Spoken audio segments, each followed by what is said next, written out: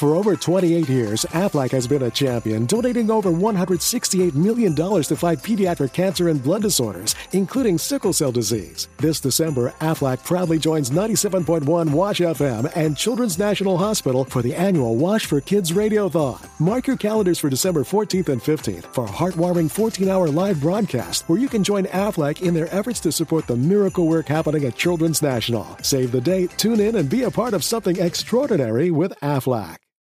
Hello, I'm Professor Elemental, and whenever I'm not riding a badger around my grounds or hitting my monkey butler with a stick, I'm listening to The Geek Show, and my God, I love it.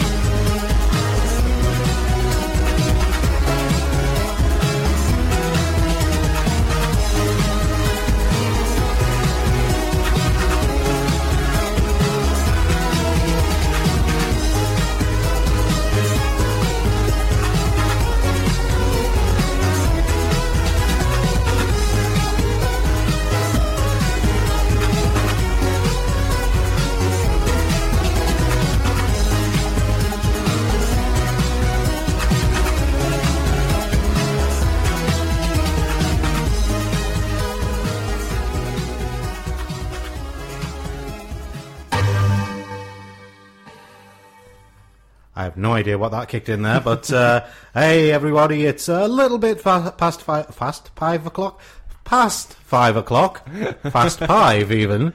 It's 5 past 5. Yes, it is. I guess that. I didn't even look at the clock. Yes, welcome to the Geek Show with me, Rob, him, Chris. Israel is floating in the ether.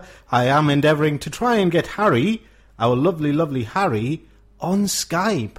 So bear with us a second while we try and get Harry on. Should be interesting. Yes, it should be. Harry, if you're there, mate, we are endeavouring.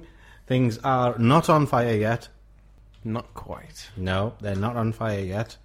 But indeed, they can look forward to me. We live in hope. Oh, yeah. They can look forward to me doing another review this week as well. Let's see if I can get the names right. Do you know, they had the Mellow on today over in Middlesbrough. There was lots of Asian people and weird and wibbly stuff and lots of food. The food smelt awesome. I do love shawarma. Asian, shawarma. Not Arab. Oh, my bad. Dun, dun, dun. Although, admittedly, the queues were crazy. Yeah, I'm going to get lots of angry tweets now. Lots of angry tweets. Yeah. Bring them on. Lots of angry angry tweets. Angry tweets. I like angry treats, though, you know. They taste furious. Yes, they taste furious. I am seeing if we've got a Harry online. Do we have a Harry online? I'm trying to find out. Do we have a Harry online? Hello. It's supposed to work. It's supposed to work. Why aren't you working? They don't like us. No. They don't like us, Chris. Indeed. Yeah. We've got lots of news today as well. Indeed, There's some fantastic stories around. Especially a surprise WTF moment. How do you mean? You know, the camel. Oh, that's not a WTF award, isn't it? That's just something that the randomness. Yeah, that's just something that we wanted to. That I noticed, and I got Israel to take a photo of. He is going to Instagram it. The things that kids' sweets are made of these days. Let's put it that way. You really don't want to know just yet, especially if you're eating anything spherical. We'll keep you on the edge of your seat for later then. Yes, we will. I am going to see where... Let's see if I can get Harry. Where are we? But in the meantime, Sony, Yeah? remember to say thank you. Mm-hmm. Sony, in their genius, have managed to... sorry, not Sony, Xbox. Oh. It's our first time talking about the Xbox One, or the Xborn, as people... I've read as many bad things. as people have started calling it. Now, here's a quick recap of what the Xborn is all about. The news that Microsoft have released, almost all of it was apparently bad news. The console must always connect to the internet once every 24 hours in order for you to play games. For many people, from military personnel to students, that's an inconvenience, maybe even an impossibility. It's ridiculous. Yes. Never mind what happens to everybody's console if Microsoft's servers ever come down. Definitely. Which I'm pretty sure someone will try, right? The Xbox One will allow the sale of used games at participating retailers. GameStop, GameStop, GameStop, Game. But only if the publisher allows it. Oh. Publishers being the very people opposed most fiercely to used video game sales. Mm-hmm. Interesting. Indeed. There are restrictions on how you can give and loan your games away. What's more, lending won't be available at launch, with Microsoft still exploring the possibilities with our partners. Oh, that's wonderful. I don't want to know about what you get up to in the bedroom. I want to know what's going on with the games. Mm-hmm. I can't accuse Bill Gates of any of this stuff because he's busy saving the world. I reckon he's a bit of a freak. No, he's busy saving the world at the moment. It's the guys in charge that he left in charge who are doing all this. Oh. Yeah, he's at the he's taking part in the G8 stuff, isn't he? Oh, really? I had no idea. Yeah. He's in London at the moment. Oh, interesting. I'm sure he had a hand in the development of all the Microsoft stuff and all the stuff for the Xbox. But of course. Here's some of the good news. Uh-huh. This is apparently good news. I wouldn't really call this good news. I would just say it's the one good thing. It's just not as bad as the bad news. Yeah. Rather than being actual good news. Responding to fears over privacy issues surrounding the always plugged-in Kinect, Microsoft says you can turn the Kinect off, which is actually an interesting point because the German Data Protection Commissioner a couple of weeks ago expressed severe concerns about privacy on the Xbox One. Sorry, the Xbox. Peter Shaw, Germany's Federal Commissioner for Data Protection and Freedom of Information, is concerned about the privacy. He was concerned about all of that.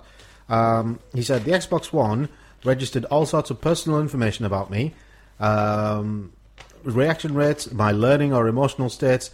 You are then processed on a remote server and possibly even to third parties. Whether it be deleted ever, the person concerned cannot influence. Yes. Microsoft have responded in the wake of the announcement saying that privacy is a top priority for the company. Yeah. Yeah, I doubt that as well. Leaving the sole piece of, okay, that's pretty cool news to be, right? You can have up to 10 people in your Microsoft Xbox One family, and you can share all of your content among them, regardless of which console they're using. I see. Now, that is actually a good thing, but the second-hand games market is almost as big as the new games market. Definitely. If anything, bigger. Like most stores I go on, I see a bigger pre-owned section than there is brand new. This is true. It's where the money is. This is true. This is like gaming shops which primarily sell brand new games. You find a lot more people are going in after the second-hand stuff. But not just that, in places like CEX and places like that where you pick it, where it's ideal for like collectors such as robbing other people. I mean, Yeah. Yeah. Cool. Basically, yeah. It's one of those things that I don't really understand. Definitely. And if anyone's wondering, I am busy fiddling with buttons because I can. Indeed. Yes. He's the but yeah, button master. the second-hand games market, it's almost as big as the normal games market. I really don't understand this. There's a much simpler way of getting money from second-hand games. Oh, definitely. Do you know what the simplest way is? Give them a percentage. No. Oh, It's got nothing to do with percentages. I see. Up your own bleeding second-hand game stores. Oh, yeah, good point. Open up their own chain stores. I'm sure they have the money to do it. Yeah, or do an online store, which is much easier to do. Exactly. Do an online store for the titles that you expressly publish, right? And say, right, you want to trade this in? We'll give you so much off our new title if you trade us these games. Have a price list. Yeah. You know, get the games back from the people. Yes, you will eventually need a warehouse for it for storage. True. But if the digital, but you could also apply the same thing to digital downloads, right? I like an actual purchase. Like I can hold it in my hands and Same. put it on my I'm exactly the same. Because, like, I don't know, I like that. I'm not keen on digital. I'm a collector. I like things to be collected. I don't like things to just be digitally floating around. Like, I do have it, but it's there. You just gotta believe me. Yeah. Like that. I'm the same. I prefer things to be collected, but It's life, isn't it? that's life. It's progress. It's lots of progress. For those of you who are wondering where Harry is, I'm still trying to get him. This is frustrating. I can imagine. It's frustrating me because Harry has a lot to say about this next story, and I can't really. I can talk about it, but I don't really want to without Harry. Harry, Let's put him on Skype on the phone and stick it up to the mic.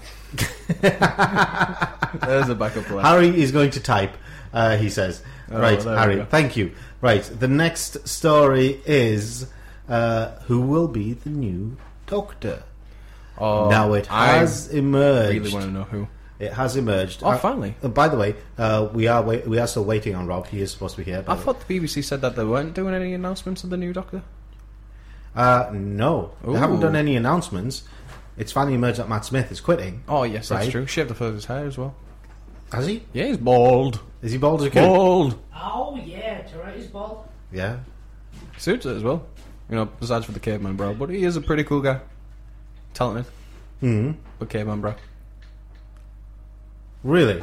Yeah. Oh, he's got the unibrow. But, I mean, No, he's got no eyebrows. Yeah, exactly. It's just like one big lump. Like it looks like it just. his Harry's skull- going, why? But he had such nice hair. Yes, he did, Harry. He had lovely hair.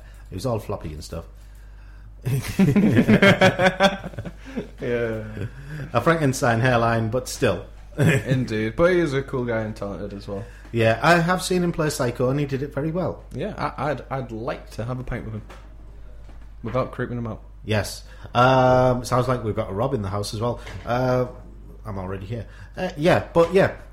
Christmas special is going to be The Last Yeah. Doctor Who. There is all sorts of speculation about who is going to be the new Doctor Who. I have a few. Well, I know who I want it to be. Yeah, according to Harry, Matt Smith used to play football, so he's probably cool for pints. Sweet. Yes. Sounds good to me. But yeah, what was I saying? Yes. Matt Smith, the new Doctor. Mm-hmm. Who's it going to be? Well, I've. Because there is some money, believe it or not, there is actually some money on David Mitchell. Really? From Peep Show. Wow. Yeah. I wouldn't want to see that. There was a rumour, I don't know how true it is, but there's a possibility of a female Doctor as well. It's a possibility, we're not sure. I finally want to see a ginger Doctor, like the guy who played one of the Weasley brothers. Oh dear. The one who said, Mad Eye's dead. Or the You guy s- who played Sherlock. Hello, by the way, everybody. Hey, And you have you hitting it on the head there. Yeah. I can't remember his name, but Brendan Gleeson's son. Isn't that the ginger one? I think it's called Dougal Yeah, Gleeson. Yeah, he was in the Harry Potter films, wasn't he? The Yeah, one who said, Mad Eye's dead. He's the. I think he's the one who trained the dragons Yeah. in the Harry Potter movies. He's not very well known, but he's a brilliant actor. But Harry's responses are too surly, to which I think was one of the other people you mentioned. Female Doctor would be cool, but I doubt the fandom would like it. Would probably split. I don't know, I think I'd like to see a female Doctor, although I was watching 10 o'clock live. Yeah. Right, and they did actually have an interesting thing about, okay, well, what if the Doctor turned out to be his own parents, right? You know, in that Red Dwarf, the Yeah. Rob, the one where it's like Rob or Ross, but they say our Rob or Ross. Yeah. You know, It's a bit like that. So Oh, the doctor becomes female, then goes back in time, meets the male doctor, they get married, have a kid, and he's the doctor. Haven't they kind of already done that now to a degree with River Song? The whole parent lineage is a bit skewed because of time travel. Yeah, and how she became a Time Lord by being conceived in the TARDIS, because that's all it takes. Sort of a Time Lord. Not a full-blown one, a sorter. A sort of. She's half a Time Lord. And doesn't that mean then that the Doctor was like her dad then? Yeah. Being the last of the Time Lords? And it's 50th I don't get anniversary. this. I want to know what happened to that David Tennant character that went off it. Wasn't he like a multiple universe? Hang on. I recently hit the nail on the head. What's lower than Time Lord? Time Duke? Time Dame? Time Lass! Yeah. That's a great one. Brilliant. Absolutely. Anyway. What? Just keep it rolling. I am. Why are you shaking your head? I found that funny.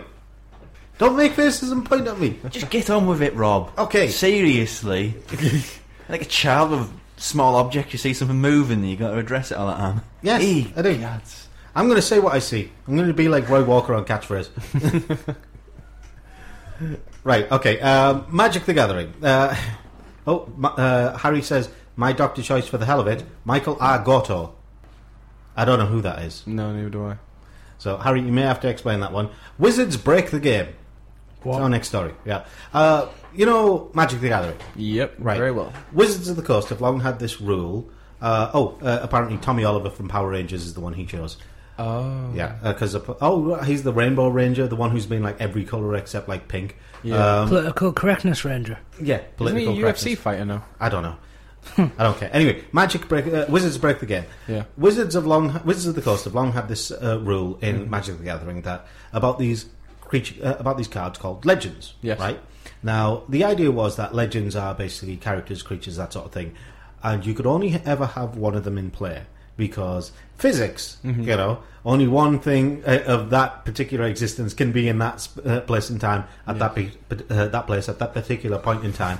Two of them in that place destroys the universe, or both faint, or both destroyed. Yes. Right. Basically, they're gone from the game. Yeah. Right. That's been the long-standing rule. Now Wizards have said, "Oh no, you can play one, and your opponent can play one because that's logical." Yeah. Yeah.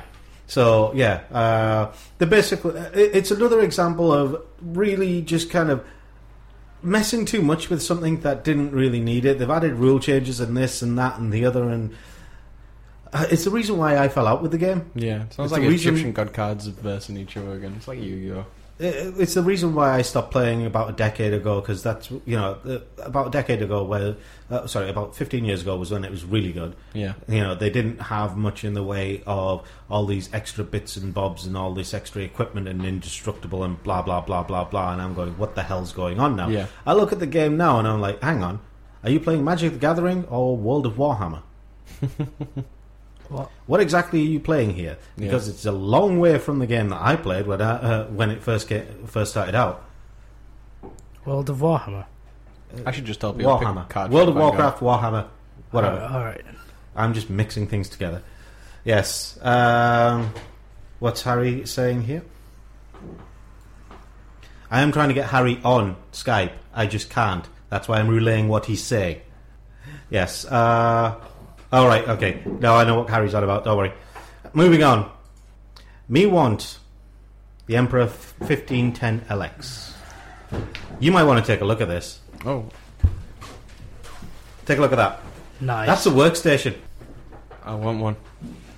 Exactly. That is going to cost an arm and a leg. It's basically they've taken the whole cockpit design from like Starfighters and stuff like that. Yeah.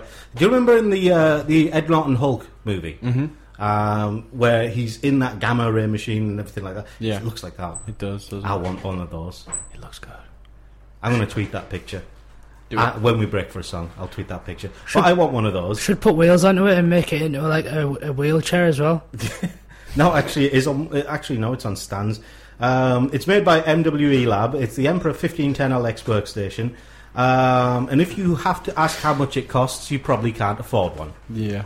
A 5-monitor display station swings down on a retractable scorpion tail to encompass the user with visual stimulation. An integrated Bose sound system caters for every audio wib, and the reclining Italian leather chair on its rotating base keeps you pampered all day long. Does it have vibrate? It's £14,000. Then I'd hope so. It's like Stephen Hawkins went on Pimp My Ride. It is. Wow. No, if that was on wheels, it would be like Stephen Hawking's Pimp My Ride. Oh, yeah. Oh. I don't know. Moving on. Woolly thinking. WTF award number 1. Right. Now, you know, art and science should never mix. No. We've seen some real travesties appear from art and science, and this is another example. This isn't as bad as the rest, but it's still kind of, well, why? Mm-hmm. Right? Because scarves, you wear them in winter. Yes. Okay, it's summertime now, but you would wear them in winter. 2 artists. Unless you're a hipster. Yeah, 2 artists, Varvara Guljajeva, Mark Hannett, and Sebastian Mela. That's 3 artists, sorry. They used a simple EEG headset that monitored their brainwave activity while they listened to 10 minutes of Bach's Goldberg variations. Mm-hmm. The resulting data, harvested from the wearer's states of relaxation, excitement, and cognitive load, were converted into a knitting pattern, which was used on a knitting machine to produce individually unique scarves. I kid you not. It sounds rubbish. No offense, you've invented something that's daft. Oh god, that's... Thing is, you were telling me about this earlier, and it actually sounds a lot more impressive than it actually looks. I mean, it's like, okay, so... It looks like a kid's just got a white piece of material and just ran blue down. It's like Newcastle versus, like, I've forgotten who was blue and white stripes. I don't... The one on the left looks like an Oreo. So. Yeah. I mean, at the end of the day, yeah, science has certain practical applications. This is not one of them. Just don't create scarves with it. Why scarves? I know, it's just ridiculous. I can understand maybe wallpaper. Mm-hmm. Okay, so you can walk into a room covered in your brainwaves. Would you want that on your wall, though? No. No, exactly. Who would want that? No, but you could jazz the patterns up. You could do all sorts of weird things with them. Yeah. You could do like Andy Warhol's face out your brainwaves. I've got a picture where I look like Andy Warhol. I'll show you that one time. But yes. Back to the subject. But you know what I mean. Yes, right. I do. You could do like I don't know, a picture of like King Kong using your brainwaves. Yeah. You could say, "Yes, my mind is a gorilla," and that. It could be your joke thing. It could be your dad joke of the week. Wow. Wow. That'd be a good one. Dear. It could be your dad joke of the week, couldn't it? Be. You know. I think I'll have to use that sometime. I'm sure my dad would be extremely impressed by that one. So yes, I have no idea why. It's art. Uh-huh. That's the only reason it needs. It's not smart, that's for sure. Do you know, I am going to do something. I'm going to carve my name on a hill and claim it as my creation. Okay. What is going on? I want to take photos of this. I took it from Calvin and Hobbes. It could work. Alright, there we go. I'm going to carve my name on a hill. Right, I'm going to go to Red Car Beach and I'm going to carve my name in the sand. Yeah, but sand, the tide comes in and washes your name away. That's why I said a hill. So... Less likelihood of it being washed away. Grass grows back. I'm going to do it to a tree. Oh no, you're not on about that. Yes. Anyway, moving on. WTF award number 2. Yeah. Inside the Cube. Right, you remember a while ago we talked about Peter Molyneux's new game, the Curiosity game called Curiosity, where you have a cube, you chisel away at it, and you could pay £50,000 for a diamond chisel. Well, they finally realised what's in the game. The winner is Brian Henderson from Edinburgh, and his social experiment. Peter Molyneux said this was a social experiment, not a game. Yeah. He said it promised a life-changing reward for the one to chip away its last cublet. Brian Henderson of Edinburgh, Brian Henderson of Edinburgh is the winner, and what he won is the opportunity to be a god in Godus, right? And the satisfaction of knowing that he, of all the thousands of people who chipped away at the cube, was the one to finish it. He was robbed. Yeah. It's no apparently it's no small reward. Goddess, the game that recently went to a free-to-play publisher, will give Henderson cash as well as be getting a cut out of every Goddess sale. Plus, there's the whole God thing: smiting, sacrifices, Vestal virgins. The possibilities are endless. It's improved because apparently he is playing one of the gods. Oh, well, alright. Now, at first it sounded lame, and now it's impressive a bit. It would be pretty cool playing the game of yourself. I have a question. Okay, go, Rob. Mr. Henderson, did you pay £50,000 for a diamond chisel? In which Hold on, case, he paid what? No, I'm asking, did you? No. Because they were selling diamond chisels for this game for £50,000, which is why I'm asking. Because I don't think this contract is worth £50,000. No. Flipping heck. You own the right to file bankruptcy, if anything. Oh, right. Apparently it's pronounced goddess. I pronounced it goddess because it's spelled Godus. Oh. Yes. But that's just how I spell it. Yeah. Hey everybody, this is Quentin Flynn, and you are tuned in to The Geek Show. It rocks. You roll. Got it memorized? And we are talking MCM Expo. Yes, I just closed it, haven't I? I'm trying to restart Skype to try and get Harry on. Harry went to MCM Expo, and he did manage to talk to a few people and get some interesting prizes as well. He's got like Deadpool t-shirts and various stuff like that. He interviewed guys from Dynasty Warriors 8. Oh. Yes. He also interviewed some people about the Rain Dance Film Festival, which is really cool, which we've got coming up in a few minutes. But one of the biggest changes about MCM Expo right now is the name change. They're calling it London Comic Con, of all the things, right? Now, I'm curious as to why they're calling it that. You guys got any ideas? I think Rob does. Mine's not broadcastable, and I might get certain parties in certain trouble. So, jog on, radio. Wow. Yes! Is that Do we have a Harry? Harry? I don't know. Can you hear me this time? Oh, Yay! We've got a Harry. Oh, thank words I can't say on the radio then. Yes. Yes. We have a Harry. Get in.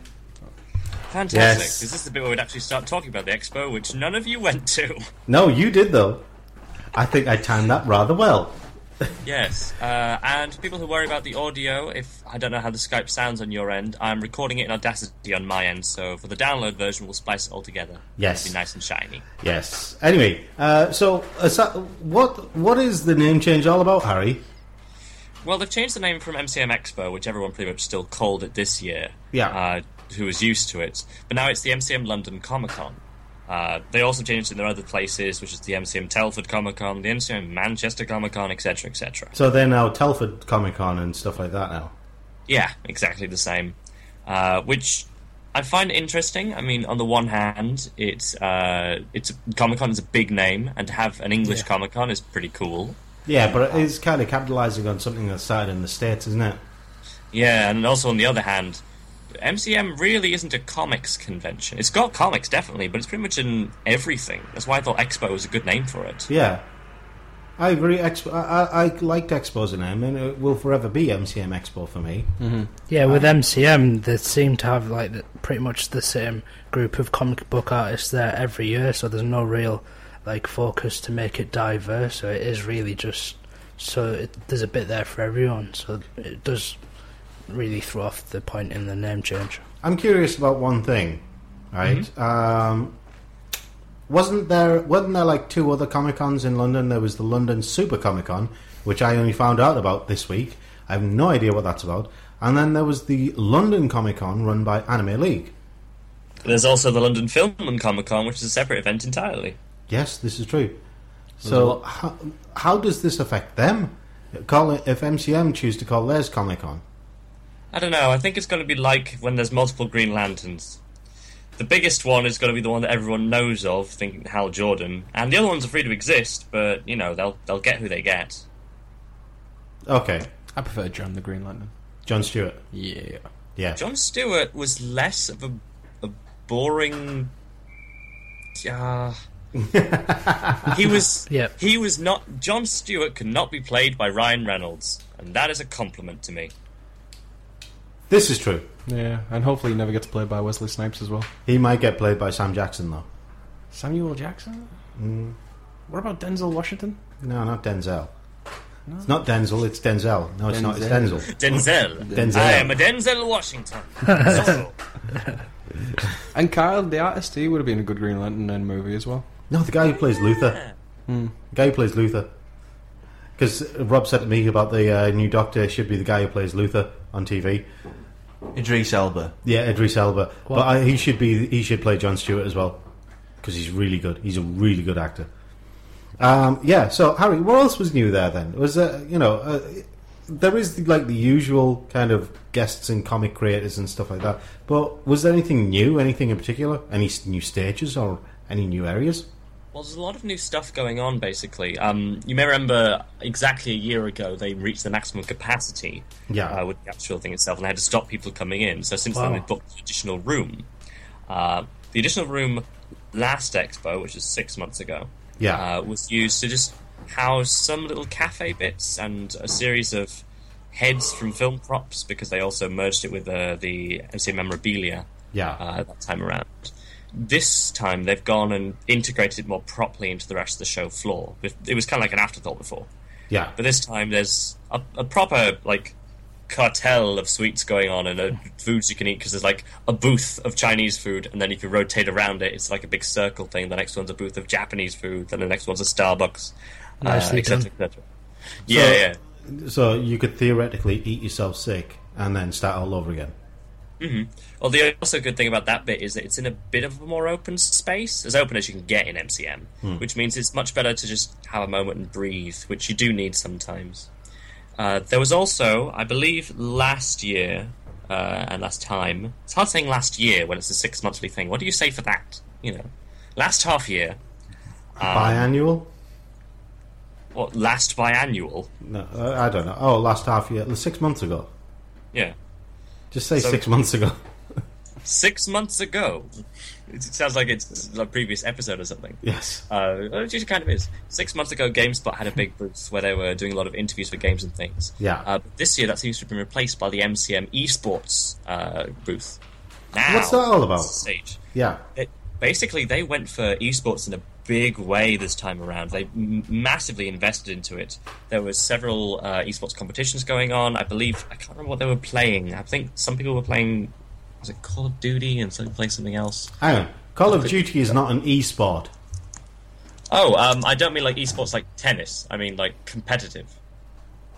Call of Duty in no way is a sport. Hang on, I'm looking it up. But they also got out Theatre 1, which was the main one to play against each other. Which one? I missed. League of Legends. League of Legends. Right. Okay. Yeah. So there was League of Legends going on, thanks to Mad Cats and Backdrop Gaming. Not only was there that stage where they were discussing it and doing interviews with people, as well as the interviews with just some of the people who attended. Like there was a Remember Me interview going on, and I know that Rob is particularly keen to get his hands on a copy of Remember Me. Yes. Looking forward to. I went over to the Capcom booth and they kept saying, "Come back! I will get an interview. I swear on it. I want it so much." But they also streamed their esports things on Twitch TV, and the Theatre 1, which is the main massive theatre, was also esports watching and commentary. So this was a completely new feature. They've not done it in MCM before, and they just took straight to it with this one. Which was cool to see something brand new to it. Okay. Tell us more about the Raindance Film Festival then, because we do have that interview coming up. Yes, we do. Elliot Grove, I think I've got his name right, so I'll go with it. Elliot Grove is the founder of the Raindance Film Festival. Yeah. It had its 20th anniversary last year. It has been going a long time. Wow. And the 21st one is coming up, I believe it's in August, September time. You know about the Raindance Film Festival, don't you, Rob? Yeah, I've known about them for a good while now. What do they specialise in? It's not so much that they specialise in anything, it's more that they are a hub for people who are new to filmmaking and a sort of guide them through the ups and downs, as well as giving them sort of early doors people a platform in the form of a festival. Fantastic. Yeah. They've got masterclasses going on, they've got a free newsletter and blog on their website, and the guy Elliot, the guy who I spoke to, was very into websites, content creators, and online content creators. Fantastic.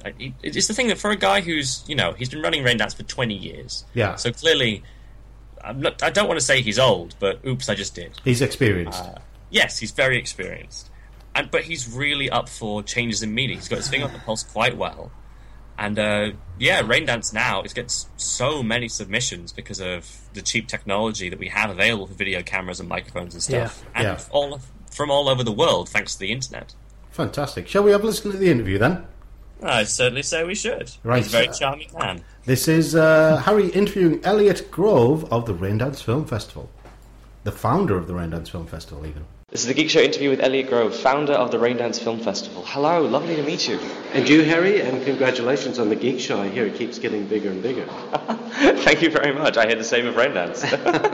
You've just had your 20th anniversary as well. This one's the 21st show coming out. Oh, that's right, and we're getting film submissions from all over the world. And the reason I'm at Comic-Con here is because a lot of the filmmakers who are doing the most interesting work come not out of the traditional film industry, but out of graphic novels, comic backgrounds, doing web series and so on. So people like Tom Scott, for example, are huge. I'm trying to get him to be a juror this year. Oh, that'll be really cool. Mm-hmm. So is that one of the main things you've seen alter over the years, is the number of people coming from internet backgrounds and like web series, as you say, rather than student projects, I would assume? Well, the internet has made the accessibility to the audience very easy, and of course digital technology such as the little gizmo you're holding there make recording sound and pictures a lot cheaper. But the thing that holds people back if they want to be a filmmaker, regardless of their background, is the story. And of course comics have traditionally had fantastic stories, and the trick is how do you put them on the small screen or big screen within the budgets that you could raise yourself either through crowdfunding or your mates, or every once in a while someone hits a six, or as they say back where I come from, a home run, and scores a big deal with the studio. So given the, like you say, the cheapness that allows for video cameras and microphones and everything to be made these days, do you feel there's been a lot more entries and submissions coming to Raindance over the past few years? We are finding filmmakers who submit to Raindance in the last few years are pushing the boundaries of filmmaking techniques. Even as recently as 3-4 years ago, if you wanted CGI or special effects, you needed many, many tens, if not hundreds of thousands of pounds, but now you can do it using God knows what program, After Effects, for example, very simply and cheaply at home on your laptop. And this has meant that the visual quality of a lot of the films have special effects and other visual effects that aren't normally associated with the world of independent film. And it also has opened up the stories, so you have people crashing into the Sky Dome or blasting into outer space, which you wouldn't have seen a few years ago. No, it would have been impossible. It would have been the whole, I suppose, going back into the old days of like holding puppets up and things. Yes. Zooming over cardboard cities. Yeah. But the main thing is story. So if you've got a great story and you do it first comic book style, if you like storyboard style, and then if you get an audience following that through the comic books, be it online or print copies like here at MCM Expo, then it's very likely that it will work as a movie as well, be it short or feature. Is that advice you'd give to people who are wanting to get into independent film? Start with like a written media or a comic media and then see if they can expand on it and get it into a film format? Storytelling, visual storytelling you see as comic books as well as movies. So someone like Robert Rodriguez started off as a storyboard artist. Not many people know that, but his original stories were comic books, cartoons. And then he made the transition to movies very, very easily. And now, at this point in his life, having done all these wonderful, huge budget movies, is now going back into the comic book and trying to integrate the two art forms, the two storytelling art forms. Fascinating. When is the Raindance Festival this year? What can people look forward to? Well, Raindance is at the end of September, beginning of October each year. It's our 21st year. It's at the Apollo Cinema, right in the centre of town at Piccadilly Circus. We have 5 screens running from noon till midnight for 12 whole days with over 100 features and 150 shorts from 73 countries. And the filmmakers all pretty much come. And it's a great chance, as it is here, to go and meet the creators of this marvellous, marvellous content that no one else has seen. People always ask me what makes a Raindance film, and it's extreme, but let me explain. Extreme stories, extreme points of view, number one. Number two, extreme techniques of filmmaking. And of course, because it's at Raindance, it needs to be extremely good. Of course. Fantastic. Well, we'll look forward to it. And people should go check it out and find the website and then see what people are coming along, see what they can look forward to. Yeah, raindance.org. We've got hundreds and hundreds of free tips. We do a free weekly newsletter, and we're always glad to hear from people. Fantastic. Have a fantastic festival this year, then. Thanks, Harry. Okay. Yeah. Hi, I'm Danny Rahim from Primeval New World, and you're listening to us here on The Geek Show. And we're talking MCM Expo. Harry. How you doing? Yes, all good. Yay! I'm still here. Everything's working. Nothing's on fire. Yeah, everything needs deworming, as Rob is saying. Yes. We do have another interview coming up with a fellow called I Am Tim. Who is Tim? Well, Tim is a character. The man himself has a different name, which I'm quickly looking up because now I'm afraid I don't remember it correctly at all. Curse you, Rob, for putting me on the spot. But no, I Am Tim is it's a fake documentary series. It's about monster hunting, but it's basically a. Do you remember the BBC series Demons? Demons? Yeah. Demons? Does anyone remember the BBC TV series Demons? I only remember an 80s gore film called Demons. So. That's what I'm thinking of as well. No. Alright, for anyone out there who does remember it, it's like Demons, but not terrible. Demons was an atrociously dull series. Oh, God. There's a poster quote for you, Harry. It's like Demons, but not terrible. Don't seem to like it. But no, this interview's with Jamie McKellar, who is the guy who plays Tim in the series I Am Tim. Tim His full name.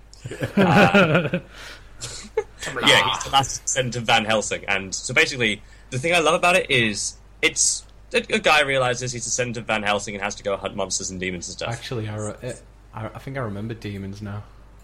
You remember Demons now? Did he wear like some stupid leather jacket and a hoodie? Yep. Yeah, I remember that horrible show. It was lame. It was so bad. So lame. Well, that description, though, could be anything from the 90s. Yeah, it's a good point. It felt like it was left over from the 90s. Like someone had left it in a can and then someone pulled it out later. I was like, but only on shows, I'll show this for some reason. I'm surprised it didn't get cancelled after the pilot episode. Yeah, it ran for a whole, was it 6 episodes? Yeah. Yeah. Oh, God, then it's sounding worse. Got hidden like a wet fart. Robin was like, let us not speak of this again. We want people to like independent programming. Yeah. Anyway, back to I Am Tim. Series is good, though. You should watch I Am Tim, it's good. It's not like Demons at all. Well, it is. Let's hope not. Basically, a major difference is that I Am Tim is set in York. So, quite near to where we are, just a little bit south. Despite being in the north, what's going on? And because of that, it's just really rural and very Yorkshire, and it's very sweary and very silly, but it's just really fun. Is it very up-road, round corner? Yeah, all that. Very gory as well. The full version of this interview, which naturally is, of course, 20 minutes. Are there zombies in it? Hmm? Are there zombies in it? Yes. Well, are there zombies? I've not gotten through the whole whole backlog yet, but if there was zombies, it'd start. If you had zombies, it's starting to sound more and more like the Yorkshire version of Tucker and Dale. Oh, that was a great movie. Yes. The monsters I've seen in fights so far would be a Gru, a Imperissa, and some vampires. There's got to be zombies at some point. Definitely. There's always zombies at some point. Probably will be. Are you a fan of I Am Tim? Are there zombies? Let us know. Tweet to us at The Geek Show. Yes. Well, tweet to us at TGS_The Geek Show. In the meantime, shall we have a listen to the interview? Yes, he's a lovely guy, Jamie McKellar, and you should all go to IamTimHelsing.com to see more of his series. Go! This is The Geek Show's interview with Jamie McKellar, aka Tim Helsing from I Am Tim, the web series. Hello! Hello! How are you doing? This is your first. Good. This is your first time here, I believe. This is my first. I've been to Thought Bubble in Leeds once, and obviously it's more like a trade fair, really, than more comic centric. It's more comic based, yeah. But this is the first time I've been to the Comic-Con in London, and it's insane. It's so cool. I don't understand how I've lived for 32 years and never been to this before. We're very gory as well. That's the thing. Is obviously we revel in the practical effects. We've now and again we have to do a little bit of CGI. If for instance, at the end of Series 2, we were filming in a local school campus, and we had to do a character getting shot a couple of times and then running away. And one of the rules was they checked out the series and said, yes, you can still come and film here despite the content of all the swearing and the cartoony violence, but if you could not spray several litres of pressurised arterial blood over the walls, we'd appreciate it. So we had a chat with a guy that he sort of peppers our practical effects with a little bit of digital that you cannot really spot. That's the thing. It's very important to me that it all looks like it's being captured organically, because everything that we do is people start having their faces glued on and having fingernails tacked onto them, and all the blood sprays that happen are all physical. Anytime in episode 2, I get hit with 4 litres of blood out of what's called the gore cannon. And that is you can see Simon, the guy that does our effects, pumping it up with his little foot pump, laughing maniacally, and it's a 2-litre bottle of Coke that he's reinforced with latex and gaffer tape, and he's put a bike valve on the top, and it has an air release valve, so he pumps this thing up, and you can feel this thing humming when you touch it, and then he pours several litres into a long pipe, which he then just aims where he wants to go. We do the scene, and obviously you can't rehearse that. So, when you see in episode 2 of Series 1, when a demon that I'm fighting, I kind of use this amulet, cast a spell on it, and nothing really happens, and I'm kind of like, oh, yeah, that's fine, nothing really, and suddenly it just detonates, and that's a genuine response, because it went up my nose, in my eyes, in my mouth, in my ears, and it was thick stuff. He makes it out of clothes dye, wallpaper paste, and hot water.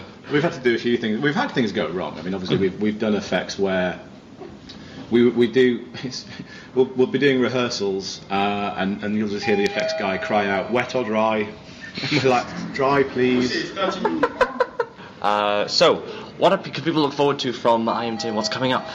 Okay, so we're 24 episodes in now, I believe. Online, you can find them all. And I think we've got 28 left to put out online. We've filmed all the way to the end of Series 3, and what we've got coming up in the latter half of Series 2, because we're on a little mid-series break now, just because it's intense trying to get one out every fortnight.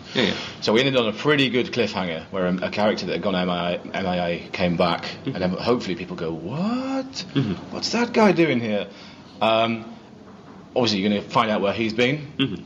Then we get something a little special. Episode 12 of Series 2, we get an episode called Dawn of the Reds, which is 15 red shirts being killed in 12 minutes in ridiculous fashions. And we've devised it, it's come up as a short film basically, so you can watch it without knowing the rest of the series. That's the intention behind it, is that you can drop in at that one and just enjoy it, and then hopefully go, I want to know what the rest of it is. It's set slightly aside from the universe, so it's a sort of a bubble episode, a little pocket episode. Oh, cool. And then we get the finale, which is pretty big, and then Series 3 hits, whereas in Series 3 we just applied everything we've learned over the last 2-3 years, and it goes mad. I mean, to sell it opens up with a horse chase.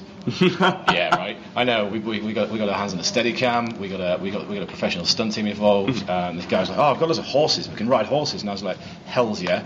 So we open up with a horse chase, with broadswords and stuff. And Series 3 is mental. I mean, it's smashed.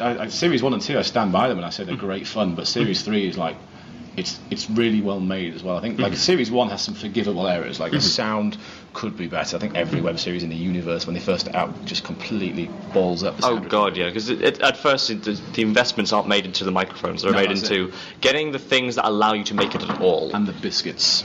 It's all about the biscuits. But no, we just didn't know. We'll say it was the first thing we'd done, and we didn't really understand how sound worked. And now I probably obsess more over the sound now than the picture, because because it's a documentary, people will probably forgive if it's a little shaky. It's a bit shaky cam, it's a bit bare witch. But if the sound isn't there, people are going to lose you. So we got a guy in for Series 3, and the wireless mics coming out with probably little Sennheiser packs and stuff, and everybody's mic'd up. And when I listen to the sound back, it's like they're just next to me, and I was like, oh, thank God for that. Nice. And Series 3 is bananas. It's just it just goes to a very, very big place in comparison. And we're doing a shoot in September, and we're flipping a car for a shot. We've got a car flip going on, we've got some wire kits, we're doing some wire pulls, people getting kicked down corridors and stuff, and we're going all out, and then that's the end. Series 3 is where it ends, and that's not going to be out for like another year and a half. So we come back later in the year with Series 2, wrap Series 2 this year, come back at the beginning of next year with Series 3, that'll run throughout the year, and then it's over. We know how it ends, we know who survives, we've written the scripts, we're in pre-production, finding the budget, and then... Gotta look forward to that one in 2014. Yeah, long way off. Is there any point when you look at those things like car flips and just kind of go, how on earth did we get here? Oh, God, absolutely. Episode 1 started off on a cycle path in May 2010, and it was myself, a guy called Lloyd, who was a DOP, Simon doing his special effects. That was it. That was the crew. 3 of us. In terms of sound recording, we were using a Canon XHA1, which is like a fixed lens camera, but it's got a pretty decent microphone on. And I said, well, it's documentary, so screw it. But it's directional, so we pointed it away from somebody. They lost all of that. And now, to look at it now, we last shoot crew, nearly 25 people on the crew from 3. We've gone through almost 200 actors in the 3 series now, which is insane. It felt like it just steadily got bigger, and I don't think there's any point where it's a jarring leap either, where you suddenly go, it's just quite mundane. Oh my God, where's all this come from? But yeah, there are days when I look around me, and there are people doing catering, there are people doing special effects, and people doing script continuity and supervising that. 6 people on the effects team, whatever. People doing costumes. Your jacket's not quite straight. I'm thinking, this is amazing, and it's all people who. Almost everybody on the crew have found the web series first, enjoyed it, and emailed me to say, how do I get involved? And I say, you've just did. So, come along, and we'll find you a job to do. Because it's a big, it's a sense of community behind it all as well. People have been doing this for 3 years now. When people come in, they always go, it's great. I feel like I've been doing this from day one. I don't feel excluded or anything. We're bringing a character called Beth Eliza into the series, who's played by actress Amelia Tyler, who's probably best known for being the voice of sci-fi TV continuity announcer a few years ago. She found the series through a mutual friend. They were working together on a film shoot, and this guy called Lee Ravitz went, hey, check out this web series, you'll love it. She started emailing us, and we just started getting, professional actors. We had Jennifer Jordan, who's in the series as my girlfriend. She's a professional actress. I sometimes delve into professional theatre when I'm allowed to.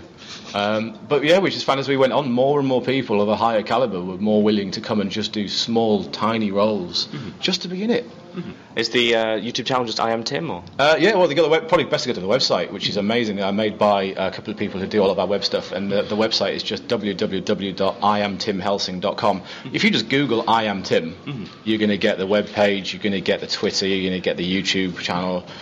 It's all up there. Probably the best bet. Google it. Google I Am Tim. You're going to find everything, like straight at the top as well. Like the first 10 hits is us now. Fantastic. Thanks so much for talking to me. Thanks, I'll let you get back to your booth. Cheers. That was Tim. No, it wasn't. It wasn't Tim. Can you remember the name of the person? Should we do a competition if I don't can remember his name? I can't. I just remember Tim. There's a lot of Tim. Tim. Tim Helsing. Very nice interview, Harry. Jamie, you're an awesome and memorable guy. Don't listen to them. And thank you, Rob. Yes. Yes, I was tweeting out. Also, someone talked to us on the Twitter while that was happening. A little Dalek by the name of Zoff. Don't worry, you've not missed the husband's interview yet. It is coming up. Okay. The husband? Husbands. Oh, right. Tim has a husband? No. He has several? The interview with husbands. The web series. Oh, right. Okay. Sorry, I was a bit confused for a second there. Is that the Jane Espen one? Yes, Jane Espen and Brad Bell. Ah, right. Although people will remember Jane Espen from a lot of other things. Ah, right. She's been around the block writing. Yeah, you also managed to catch up with the Tecmo Koei guys as well. Yes. Now, Israel's interested in this one. I love going to the gaming section at MCM. It's this thing that, although, stunningly, Capcom didn't have their ringside booth this year. Normally they've got a big, soft boxing ring, which they can showcase the next Marvel Versus title in. And it's a great place to sit down. Not this year, though. They just had a normal floor thing. But they did have a lot of really cool games available in the gaming section still. Tecmo Koei were there with Dynasty Warriors 8, which it just keeps on going. It's just 8. It feels like it should be a higher number than that. Yeah. Israel's playing 7 at the moment. Yeah, I've just started playing 7, and it's the first experience I've had with the Dynasty Warriors series, and it's pretty cool. I haven't played anymore after the Gundam one. Well, I mean, they did like Dynasty Warriors, then they did Samurai Warriors, then they did Dynasty Warrior. No, then they did Warriors Orochi. Yeah. Then they did Dynasty Warriors Gundam. Then they did like Warriors Orochi Z and 2 and stuff like that. And now it's back to and they have Dynasty Warriors and Dynasty Warriors Empires, which is up to like God knows however many as well. And the One Piece Pirate Warriors is a reskinned version of that as well. And 99 Nights is a reskinned version of it as well. Gets about. It's the thing that I wonder if they've copyrighted their 1 vs. Thousands battle style, because they seem to own it. Yes. Although 1 vs. Thousands, it's a very interesting battle style to go into. Genji Days of the Blade also did the same thing. Yeah, it does make you feel like you're... Not only is it silly fun, it's also like, I am definitely this God Emperor person, because I can mow down 10 people with a single swing. Ha ha ha ha. Yeah, Genji Days of the Blade was kind of a cross between Onimusha and Dynasty Warriors. Oh wow, that's weird. Oh, I loved Onimusha. I know. That's a game series. Except for Dawn of Dreams or whatever it was called. That last one. Doesn't exist. No. Not in this dojo. It ended with Jean Reno. Let's leave it at that. There's got to be a better way to say his name. It sounds so terrible in English. Yeah, I know. But like most things, they should end with Jean Reno. Yeah. Okay. Anyway, we've got... Harry managed to catch up with the guys from Dynasty Warriors 8. It's a Geek Show interview with Marilyn from Tecmo Koei. Hello! Hello. How's it going? How's this weekend? It's nearly over, so probably pretty tired at this point. God, yeah, very tired. It's nearly over, but not over yet. I think we've got a good 6-7 hours to go. I'm still very busy, expecting many more people to show up. Oh yeah, just got to take lots of sugar and power on through. We try. We had some community members bring us cakes and cupcakes yesterday in the booth, which were really, really tasty. Thank them very much. And we're on a sugar high for most of Saturday. That's fantastic. I'm glad there was so much help going on and like community support for Dynasty Warriors 8, the series that just keeps on going and getting stronger. It's pretty amazing for anything to get to the number 8. I mean, what can people expect to see from this iteration? Recurring theme with Dynasty Warriors is basically it's taking up the historical period of Romans and the Three Kingdoms in China. That's about maybe 180 to 200 AD, so it follows that kind of storyline, and each iteration that comes out, like Dynasty Warriors 7 for example, so Dynasty Warriors 8 is kind of following the same storyline, but with more characters into the mix. A very interesting thing about Dynasty Warriors 8 is that the development team in Japan has actually gone back and redesigned all of the stages. They looked at what kind of ancient China might have looked like geographically, the battle scenes, the castles, the ravines, the harbours. They kind of rebuilt all of the stages, basing it on kind of that historical period. So it's like 44 new stages. Oh wow! And they look pretty amazing. Sweet. So a lot of stuff for the old fans to look forward to, as well as a lot of the continued stuff for the new fans to look forward to. Definitely. Yeah. Sweet. How do you describe Dynasty Warriors to someone who's not played it before? Because it's pretty much the only thing that uses its own combat system. I think there's not that many who are copying it at the moment. It's a 1 vs. Thousands tactical action game. I think that's the best way to describe it. It's with Dynasty Warriors. It was like one of the first games that did a 1 vs. 1,000 system, and it's kind of keeps coming back with that, and it's what fans love about the game. So. Oh yeah, there's not many games that you get to do that with. Normally it's a thing that, you are 1 vs. Thousands, but you get to fight them maybe 3 at a time, and then you can feel like you're really just the sneakiest person rather than the strongest. With Dynasty Warriors, like, plow into people and just become like, I am the general, I'm proving it, ha ha ha ha. Yeah. Yes, maybe without the laughter in the end, though some of the characters do that too, I think. But yeah, that's pretty much it. You can just build up your character, you power up, you have your skills improve, and your level go up, and you just go out there and basically clear a battlefield on your own with help from your allied officers and your army. So. Yeah, so a great combination of all this historical stuff and atmosphere, along with just outright fun and all the just enjoyment of the tactical battles going on. Yeah, I mean, all of the characters are based on true historical figures of the time. But obviously they've been taken to a kind of fantasy and game level rather than keeping it strict. So they're all kind of out there fighting. You have your pick between more than 70 characters. There's, I think, pretty much someone for everyone, for every gamer out there that wants to play the game. They'll find somebody they like in Dynasty Warriors. It's fantastic. All of our games have online co-op.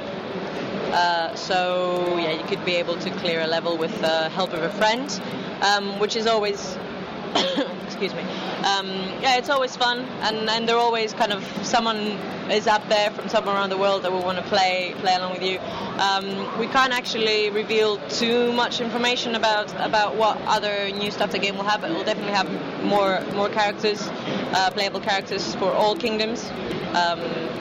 And yeah, the new stages and a couple of new modes. So I'm pretty sure that it'll be satisfactory to the fans.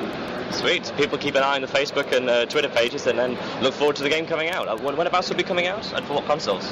It's coming out for PS3 and Xbox 360 on July 12th. And yeah, just our Facebook is the best way to kind of keep informed about our games. It's facebook.com/Koi Games. Fantastic. It's been lovely talking to you. Have a great expo. Yeah, thank you very much for coming over. Hi, I'm Destiny Blue, the anime artist, and I like drawing and The Geek Show, which you are currently listening to. We are now coming into our review section. First up is Rob. So how was After Earth? If I could use one word, it would, but because it's radio, I can't. After Earth, it's the latest film from M. Night Shyamalan, and the basic idea was brought up by Will Smith.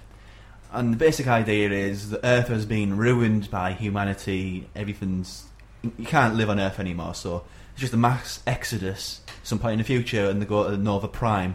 Very creative title there, Mr. Shyamalan. And I when they thought get Nova Prime was a Transformer. Sure. Don't interrupt. Sorry. Anyway, you're close enough for me to slap you in the face. This is true. I'm not. Well,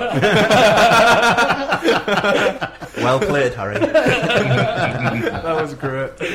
As I was saying, they land on Nova Prime, and this place is occupied by things called Ursas, which are monsters which they've got no eyes, they've got no ears, they just sense fear, and they kill people through their fear. It's this thing called ghosting, which is essentially you're killing the fear so you can kill these Ursas. That's the sort of setup.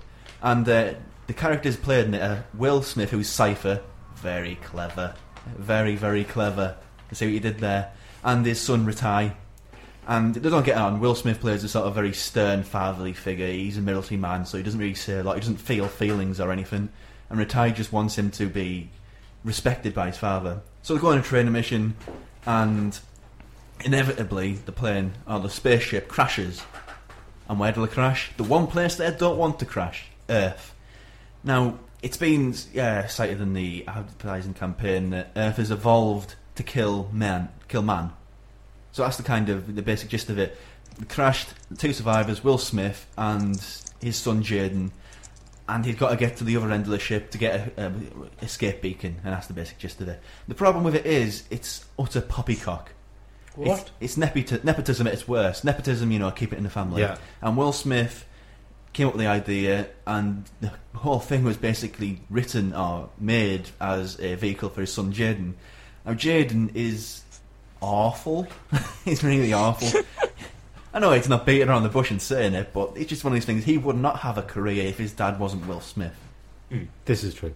A lot of the film is he's going through problems as an incident in the past, and he wants to reconnect with his father. And the way he progresses this is by, sort of expresses this is like a kid who's not getting his latest toy at the supermarket. So it doesn't really sell the whole gravitas of the idea. But I won't go on too much longer. The basic problem with it is the story is of zero consequence, the action sequences are badly framed, and everything that's chasing people is CG which only feels half finished. which is kind of a product of the 3D thing. It's got to look a certain way so they can project it 3D wise. But essentially, the problem is it's just so bland. It's boring. It's got nothing to say. The characters, I barely cared one way or another if they died. And eventually, it's just one of these films. M. Night Shyamalan is known for. He's known for his twists, bad twists, stupid twists.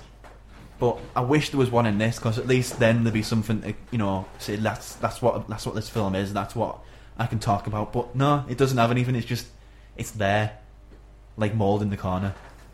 They should have had the Bobby Ewing ending then. And Will Smith in the shower. I will say this: yeah, man, Tim Riddle. There's 2 post-humanity films out this year, and Oblivion, although really bad and flawed, it's still better than this. And Oblivion wasn't that good. No, yeah, it's one to miss after Earth.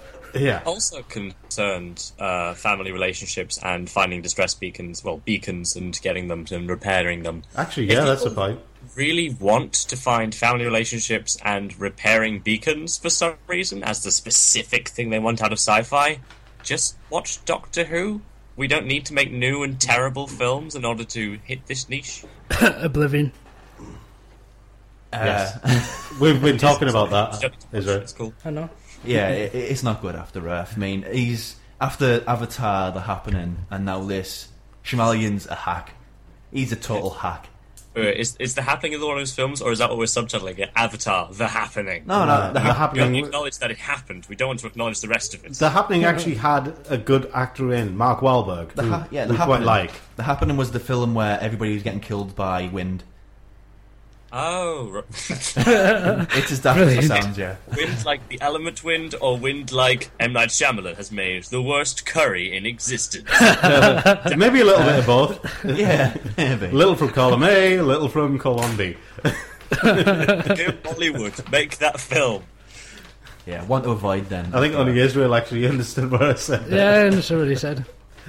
Right, moving on. Chris. Yeah. Bakuman. Yeah, today I'll be talking about Bakuman, based on the manga. Moritaka and Atiko Tagai are pretty much falls for each other. On an average 9th grade student, but talented at the ins and out of radio. Yeah. Oh, it's a good job there's a webcam thing to see what I'm doing now.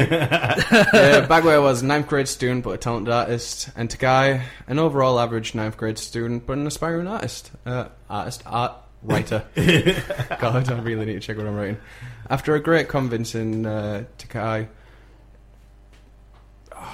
Words! I know, they've left me now. Pretty much they're joining up together to become Manika's after he's persuaded him to do so, and he hopes to become a successful Manika's Mangaka. Yeah. That sounds like manga artist. Yeah, manga artist. The manga artist. Manga artist, not mangaka. Yeah. He hopes to marry the girl. Just Harry in the background. You know Mars Attacks, Harry? The aliens in Mars Attacks. That's what you did there. He uses his gifts of arts and hopefully to win the girl over and marry her.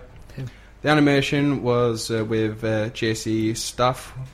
Much anticipated anime adaptation. You'd expect some really good animation from the studio. Delivers fluid movement and great attention to detail. Cool. The characters, it's just beginning to touch on the characters' details and the histories of the backgrounds of them all. Just the iceberg, really. The 2 central pros develop reasonably well as they embark on a quest to become published manga artists. Starting as typical teenagers, they manage through life with no real distraction or interest to whatever they're doing, and all the stuff changes around them as they try to produce successes from all the failures that they have. Despite the pleasing development of the main 2, the strange secondary cast members steals all the limelight and creates a wonderful, diverse set of personalities, in particular the teenage prodigy, Edgy. Well-placed cliffhangers to keep audience eager to watch more. The audience learns somewhat how to be a manga artist and publish their work in Japan. A bit negative attitude towards women, I've noticed a bit, and the romance in Bakuman is a bit childish at times. I can recommend Bakuman to anyone, and I'm looking forward to watching the second part of the season. Cool. Excellent, and that's it. Well, that was all of season 1 you watched. Indeed, it was. So it's season 2 you're looking for. Yeah, that's what I meant. Yeah. Either way, I'll still It's work on the interesting names. it's interesting you mentioned the whole sexism bit because it is something that is prevalent in quite a lot of anime. I noticed it really like a lot in this show, like compared to most of the other ones. It's the guy who did Death Note, isn't it? Yeah. Yeah, he's total sexist. Yeah. I just See, can't say. I had to explain this to Rob. I had a problem with Death Note within the first 5-6 minutes of watching the show. Yeah. Because there was a major plot hole in that time. Everyone's like, "Oh, what plot hole? There wasn't anything." I'm like, "No, Light is sitting in a school, right? The school has a courtyard, right, where the Death Note falls. Yeah. And this courtyard has windows. Yeah. Obviously, Light is looking out the window. Apparently, he's the only kid in a school sitting next to the window, looking out the window. It's just a bit. Ever heard of the words logical fallacy? Yeah. It's the thing is that most anime does have some level of sexism in it. Yeah. Some more than others, where they want to include Some way boobs more all the than time. others. Oh, definitely. Some far more. Dude, Bakuman is really the lower end of the pool. It's fine. Yes. It's the shallow end. I do like the name drops as well, Yeah. especially the Dragon Ball parts. Yes. Anyway, moving on. And unless you've been living under if you're an anime fan or even a manga fan, unless you've been living under a rock for the past several years, you will have heard of K-On! Right? After school tea time do return in the second series of K-On! And the thing is, if you're familiar with the whole way that K-On! Came about, I've read chapter 1 and that's about it. Well, it's based on the it's a series of light novels written by sorry, not a series of light novels. It's a 4-panel, a 4-comma seinen manga comic written and illustrated by Kakifli. That was first published in 2007. Now, K-On! Deals with originally four high school girls who form the Light Music Club at their high school. And it was very kind of charming and cute and light and fluffy and everything like that. And then they got a junior called Azusa, and everything kind of went on from there. Well, I get confused. There's Azusa and Asusa, right? So it's easy to confuse them. But yeah, anyway, the original anime came out in 2009. The season 2, which this is, came out originally in 2010. Now, there are a lot of things that you could say about K-On! But the one that encompasses all of them is that it's light and fluffy. Yeah. Everything about this is light and fluffy. The whole story is light and fluffy. There's nothing really kind of serious about it. It's all just kind of... It's all fluff, but it's not all... Unlike the first series, it's not all nonsense this time. There is an actual point to it. In a sense, it kind of reminded me a bit of Aria, the Origination. There was a focus to this because the four girls who originally reformed the Light Music Club, Mugi, Mio, Ritsuko, and Yui, and that is how you pronounce their names, America, right? Get off your bandwagon. No, I'll get on my bandwagon. Sorry, it's Yui, not Yui. What the hell is Yui? I saw a mental image and that was great. I imagine it was one of those podcasts that you get in Japanese films where you're just like... I'm going to be on top of the Hayway declaiming this to the world. Right, anyway, moving on. I think Chris is having to take a break. We might have broken him. Anyway, moving on. Where was it? Yeah, the girls are in their final year. They are graduating, and they're worried about their junior.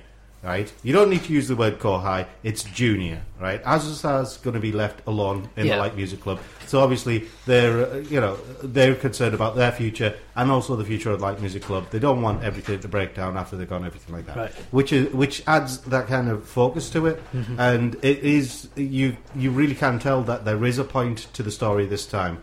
And to all the ongoing running gag stuff like that. Now, newcomers to the franchise may be a little bit surprised at the simple yet overtly cute character designs, but the weird thing is, Kyoto Animation, KyoAni, have done a really good job with this, and the simplistic character designs they give way to some really expressive features, body language and gestures, right? The characters are very, very expressive in the physical sense, you know. Yeah. The way they move, the way they talk, the facial expressions, they are very, very expressive characters. They are fluffy characters, you know, they are light and fluffy characters. They even made a song about light and fluffy time. So, yeah. The animation is also generally very simplistic, following on from the first series. Like the first series, though, KyoAni have again focused most of their attention on musical scenes and on the opening and closing sequences, which are actually very, very well done. If you look at just the general if you look at the rest of the show and compare it with the times when the girls are actually playing music or with the opening and closing sequences, there's a world of difference in the level of animation, in the detail, everything like that. Is it kind of like the bits in Angel Beats where Girl Demo were playing and you're like, what? Where did this quality suddenly come from? Yes. Everything's shiny and golden and what? It is like that, which is one of my main issues with Angel Beats. The thing is, it works with K-On! Because it's not as obvious, right? It's not as obvious, and most people, a lot of people won't actually care about this difference. As ever, K-On! Places a great emphasis on the music that the girls play, and although the songs are light and fluffy, like the song about curry, not the one by Dr. Bombay, for those of you who know about Dr. Bombay, we are never playing that song. There are some decent effects in the show, but these are limited in their usage, as there's only so much you can do with a high school slice of life sitcom. You know, apart from like birds tweeting in the background or the sound of wind through the leaves, stuff like that. You know, the clip clop of shoes. That's it. It's not asking for like lasers or anything like that, is it? There's always room for lasers. There's always there's always room for lasers. Pew! Like many slice of life. Yes. Sorry, I couldn't help myself. Like many slice of life shows, K-On! Lives and dies by its script, and unfortunately, the dialogue doesn't quite match up to the images on the screen.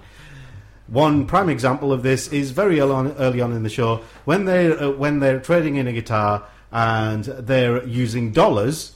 But then, they're still talking dollars, and you think, fine, use dollars, there's no problem with it, until they hold up the bills. And the bills are clearly yen, saying, like, 10,000 yen, and they're saying, no, it's $1,000. You're like, no, it isn't. It says 10,000 yen. It actually says 10,000. It's got a picture of a Japanese guy. Yeah. Well, what do you want me to do, superimpose $1 over it? No, just use yen. Why can't you just use yen? With it. Just use yen instead.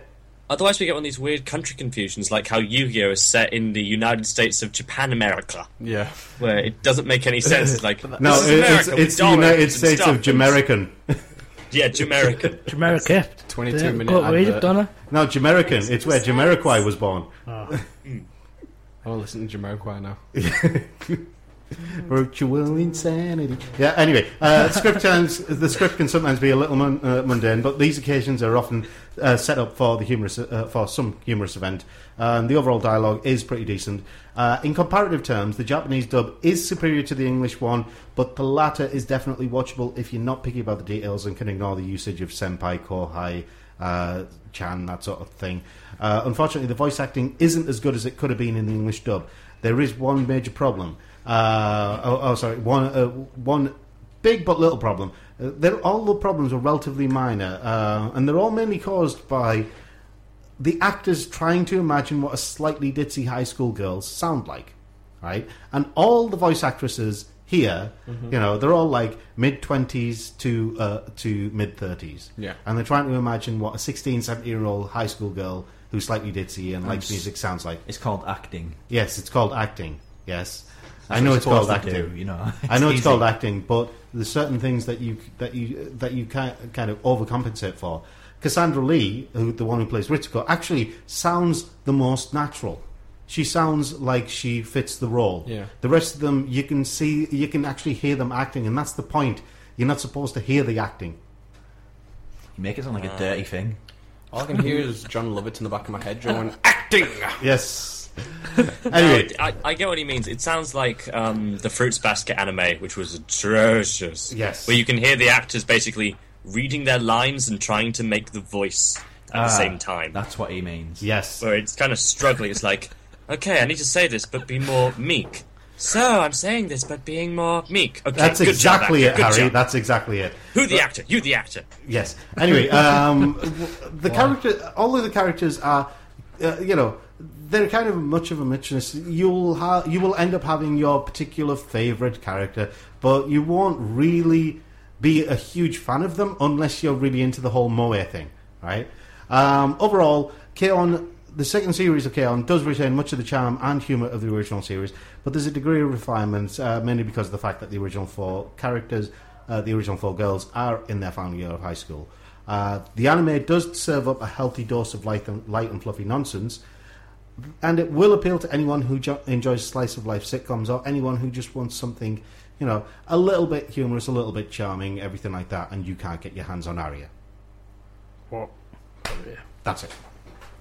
And now, yes, for the grand finale. Yes, last one. Journey. The collector's edition, no less. Yes. It feels like we're a bit late to the party as regards to Journey, but I never really bother with it because it's one of these things where it's got so much critical acclaim that it can't possibly live up to it. But it is the first time it's been available on disc. It is the first time it's been available on disc, and it's a package of that game company games. And also you get Flow, which is the first thing I did. It was kind of like it's a trial version of Six Axis, where you're a little fish and you go around eating all the other little fish. You get bigger, you go down a level, down a level, down a level, down a level. Classic arcade puzzler sort of thing. And there's Flower, which I think was then getting really a bit more of a reputation, which is exactly what you say in the tin. You're a petal and you go around the open landscape collecting all the flowers, and it looks very pretty. And it's another trial for Six Axis. And Journey is kind of the culmination of the two. You can see elements of each in the game. And the thing about Journey is it's all predicated on it's been a great online experience. I never played it like that. I played it in solo play, but it still worked fantastically because it's just the sense of place, the sense of environment, and you as a little guy, and you're just going through the world. And what was refreshing about it is it's just the least aggressive game I could imagine playing. Because all games, it's like it's competitive. It's a bit of aggression. You're beating something up. You're being aggressive. There's explosions. It's clearly aggressive. But this is just a game. It's relaxing. It's nice. And there's a point in a game. Like, there's little bits where you think this is just wonderful. Like there's you meet these creatures which feel like there's something from Flow, which you just like dolphins really, and it's just a lovely moment. And then you keep on going through the game, and you see the first threat. And it's almost as effective as a horror film. It's just you feel a real fear that your character's going to get hurt because you spend so much time just you, him, the environment. It's very well done, and it's just one of those games where I loved it. I hate saying this because I just finished it yesterday, but it's one of the best games I've played in such an incredibly long time. It's wonderful, and that's the main draw of the package. Journey, given the title, it's great.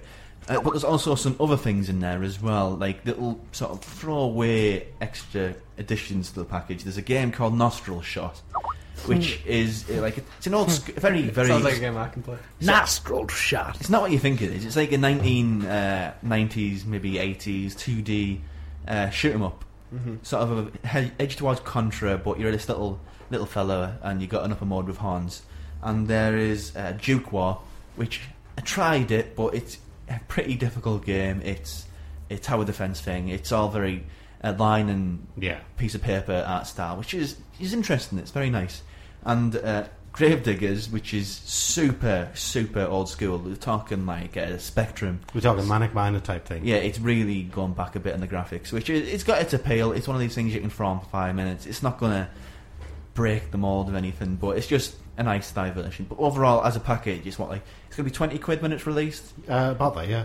And even if it's just for having Journey and a digital, like a analog format, it's well worth getting because Journey it's just worth the hype and probably lend some, which I never expected because when a game's got that much praise, you think, is it going to really be that good? And then am I going to be disappointed? You tried it for the first time at my place, and it's just the relaxing feeling to it. It's not a game where you have to. It's a game what the game industry never knew it actually needed. Yeah. And now it's here. You're absolutely right about that. Anyway, we are going to be going for some interviews this time. First up is Jane Espen, who is involved in Husbands. Then will be Weeble. Who's Weeble, Harry? What? Do you not read the show notes I give you? Weeble and Bob is this. Okay, first interview will be Jane Espen and Brad Bell, the producers, writers, directors, creators of the YouTube show Husbands. Yes. And the second one will be Weeble, a.k.a. Weeble and Bob, Weeble Stuff, a.k.a. Jaunty Picking. And he's a massive Flash animation person making all kinds of ridiculous web series. Very random, very fun, very northern. I remember Weeble and Bob. Okay, there we go then. Yeah, but you just called it Weeble, not Jaunty Picking. He's got a name too. He just prefers Weeble. You're kind of missing the point here, doesn't it? Yes, there's an interview with what's her face and Johnny Pickings. I've forgotten one name. Wow. Jane Espen, that's it. Wow. And hopefully I'll get a chance between them to actually chat about the dealers in Expo. Comic-Con. Oh, man. Yes. Hopefully. Or maybe Play the afterwards. interview. Yes. Play the interview, Rob. Hi, everybody. Hello, lovely to meet you. I was glad to see Husbands getting some proper attention because I feel like some YouTube series they have their own little fan followings, but they need to be everywhere. Really, they deserve more. Like, I see that Husbands has it gotten to the second series, increased the fan base quite a bit, as well as the Q&A that happened at VidCon, kind of increased it a bit. How's your interaction with the fans actually been from the series? It's incredible. Incredibly positive, yeah. Very cool. And it grows every time, every year when we go back to something that we've been to, like VidCon. Our first VidCon, we noticed a big increase in the audience. Our second VidCon was a bigger room and filled the room, and yeah, it was cool. Yeah, we sort of have a slate of conventions we attend every year, and that's good for fan outreach. And we both tweet, which means now that there's always a two-way communication going with the fans. We like to play with tropes, and we sort of, on the show, we play with sitcom conventions, and in the comic book, we play with comic book conventions, and we're all, that fourth wall is in trouble when we're around. Well, but we never break the fourth wall in the show. Right. And I like that because, and that's very much like the way we talk, and I think it's because of the industry that we're in. So we'll be telling a story, and we'll say, we had a couple drinks, cut to 2 a.m., interior strip bar. And so it works because it is breaking the fourth wall without breaking the fourth wall. It's almost nodding to it. Yeah, it's the way people break the fourth wall figuratively in natural conversation. So the character of Cheeks is an actor, lives in a world populated by actors, so speaks like a script without actually being aware that he is in a show. Yeah. How do you find, obviously you read your scripts, you perform your episodes, then you've got the comic book coming out. Do you read it avidly, seeing what's happened in this alternate universe that's on print instead? What's happened to your character? Yeah, no, absolutely. And especially when it came out in the book, like seeing it digitally as digital comics was fun and quirky, like, that's cool. But then seeing it in a book it really came to life, and all of the renderings of me were very flattering. I was always very happy to see that, and I liked to sort of give the artist freedom. I mean, you have to give them something as far as what is happening in this panel, but I didn't go too much into description, and I wanted them to sort of run wild with what they wanted to do. And so you gave them artistic license to some degree? Absolutely, yeah. Absolutely. And so we would get the pages as the artist would draw them. We'd get them and we'd approve them. And there were a few times we were like, this doesn't seem quite clear. We can't tell that this is a wig that's being taken off in this. Can you make that clear? But very little. Like, pretty much we just let them draw what they wanted to draw, because we have really good artists. So. But that was always interesting when those pages would show up in your email, because it would be like, how did what we write? Did we write these panels right? Did we give the artist enough to convey what we wanted to convey? This is kind of an exclusive. This is some new information. Yeah. But the new material that we've done for season 3 is somewhat of a prequel to the comic book. Well. It is. Except that if it's hanging on the wall, it can't be a prequel. They clearly No, that's later. I'm talking about the other. Oh, yeah. It's a prequel and a sequel.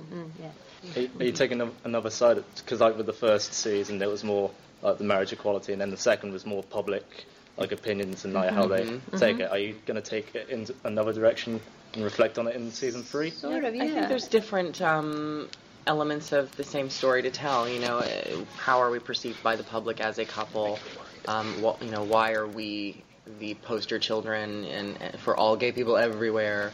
Are we setting a bad example, or are we just doing what any straight couple would do? And just exploring different realms of that conversation. Domestic, public, intimate, fame, normal person. And always bringing it back to this relationship, because at the heart it's about a relationship, not about a cause. And so bringing it back to, are Cheeks and Brady going to make it is sort of really what. How are they making it work for themselves? Exactly. Right. And that's what marriage is what works for them and for any couple. Which actually speaks better to the cause than waving the flag. So you may see stories that are a little more intimate and domestic, with less of a big press angle. And I think that even the more intimate and domestic stories still have that socio-political satire and commentary, because we can't really, at least I can't. You could probably write a story without all that. Yeah, I mean, we could just do, they argue over... right. Whatever. But it's not, you feel uninspired when you're doing it. You're like, what is this about? Like, what's the bigger idea here? Right. We definitely set out with this is a show with an idea at the heart, with a reason to tell it. So with that level of awareness, when you were originally writing the show and the characters, were you going through like, okay, so here's things that the straight community might be against, should we kind of look into that? Here's what the gay community might be weird about, should try and tailor it, or we just like, here is the characters, here's a narrative arc. People can either deal with it or not like it. Here we go. Like, more what the level? second one. Yeah, more the second one. And sometimes, as we're writing the story, I will find something in the scene, like, oh, this would be a good moment to make a point about. Right, this is an interesting parallel or analogy for this, and we have some room for some commentary here. Or I'll be reading, comments on some news story.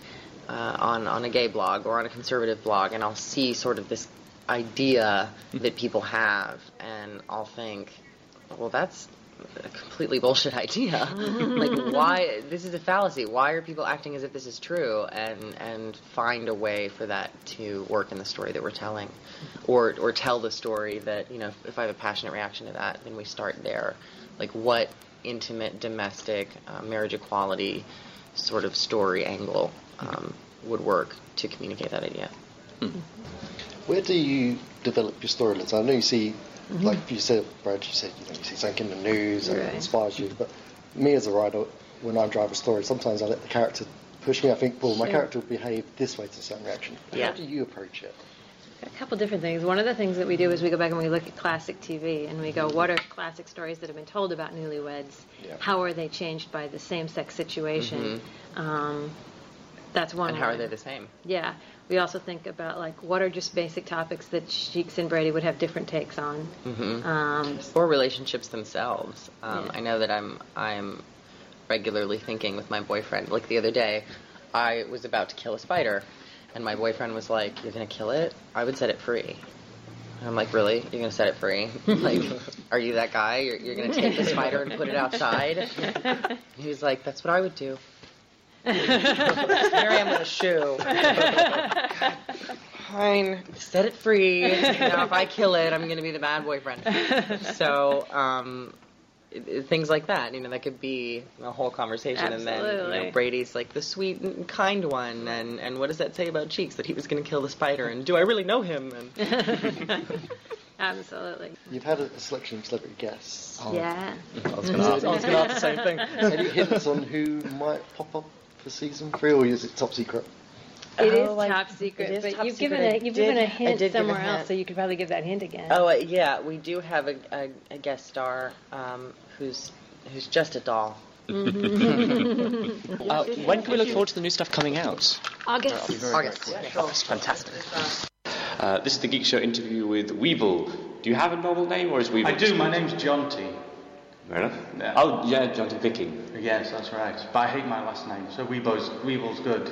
Fair enough. Interview with John T. Weeble. So, This is your first expo. How are you finding it? Is there an overwhelming sea of fans? How's it going? It's pretty good, actually. I mean, looking over at Tom's goes here as well, with his massive queue of people, it's like, whoa, I don't think I could actually handle that many people. So it's nice that it's like our sort of people that want to come and see us, it's like they come in little bunches and you get a little bit of a break and it's like, oh, I was quite intense, okay, breathe, and then the next one comes. So I'm kind of, it's nice. It's kind of semi-relaxed and then at the same time sort of like, oh, it's quite daunting at times. Fair enough.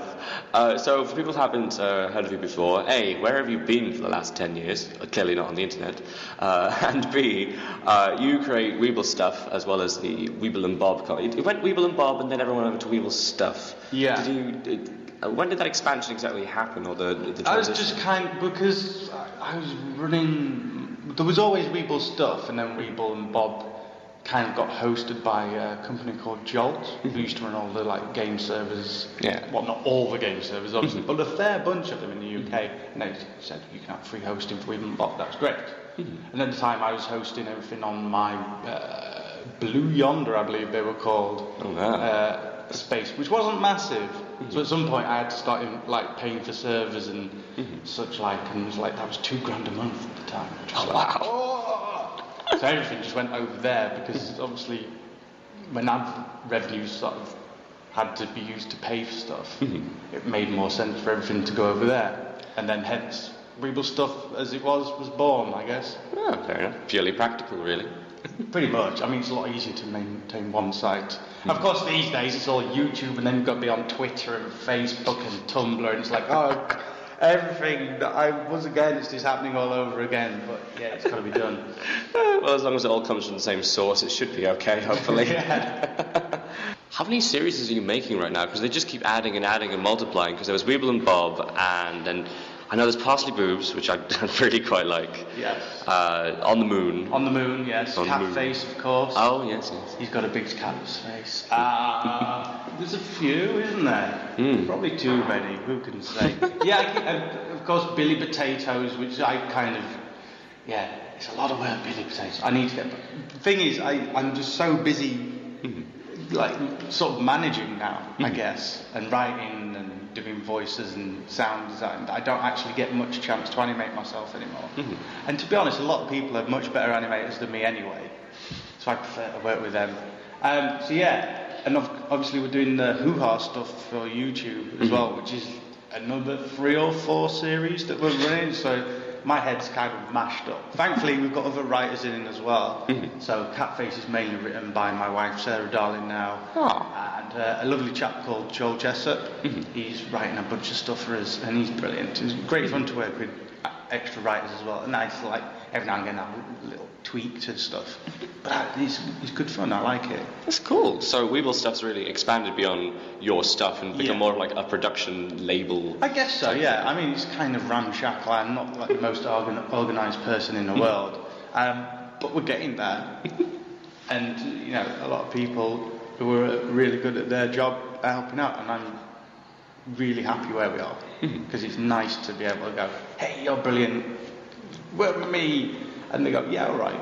So you've got your CDs out for sale. Will Savlonic ever have a CD all of their own? Yeah, we're working on it now, actually. Well, it's an EP at the moment. We've remastered all the tunes with fancy new kit that we've got. So I've just learned about parallel compression, which is my mind is blown. It sounds fantastic. I love it. So everything's just how it should have been, basically. 5 songs, hopefully. I guess that's a mini album, maybe. Yeah. With some remixes and stuff.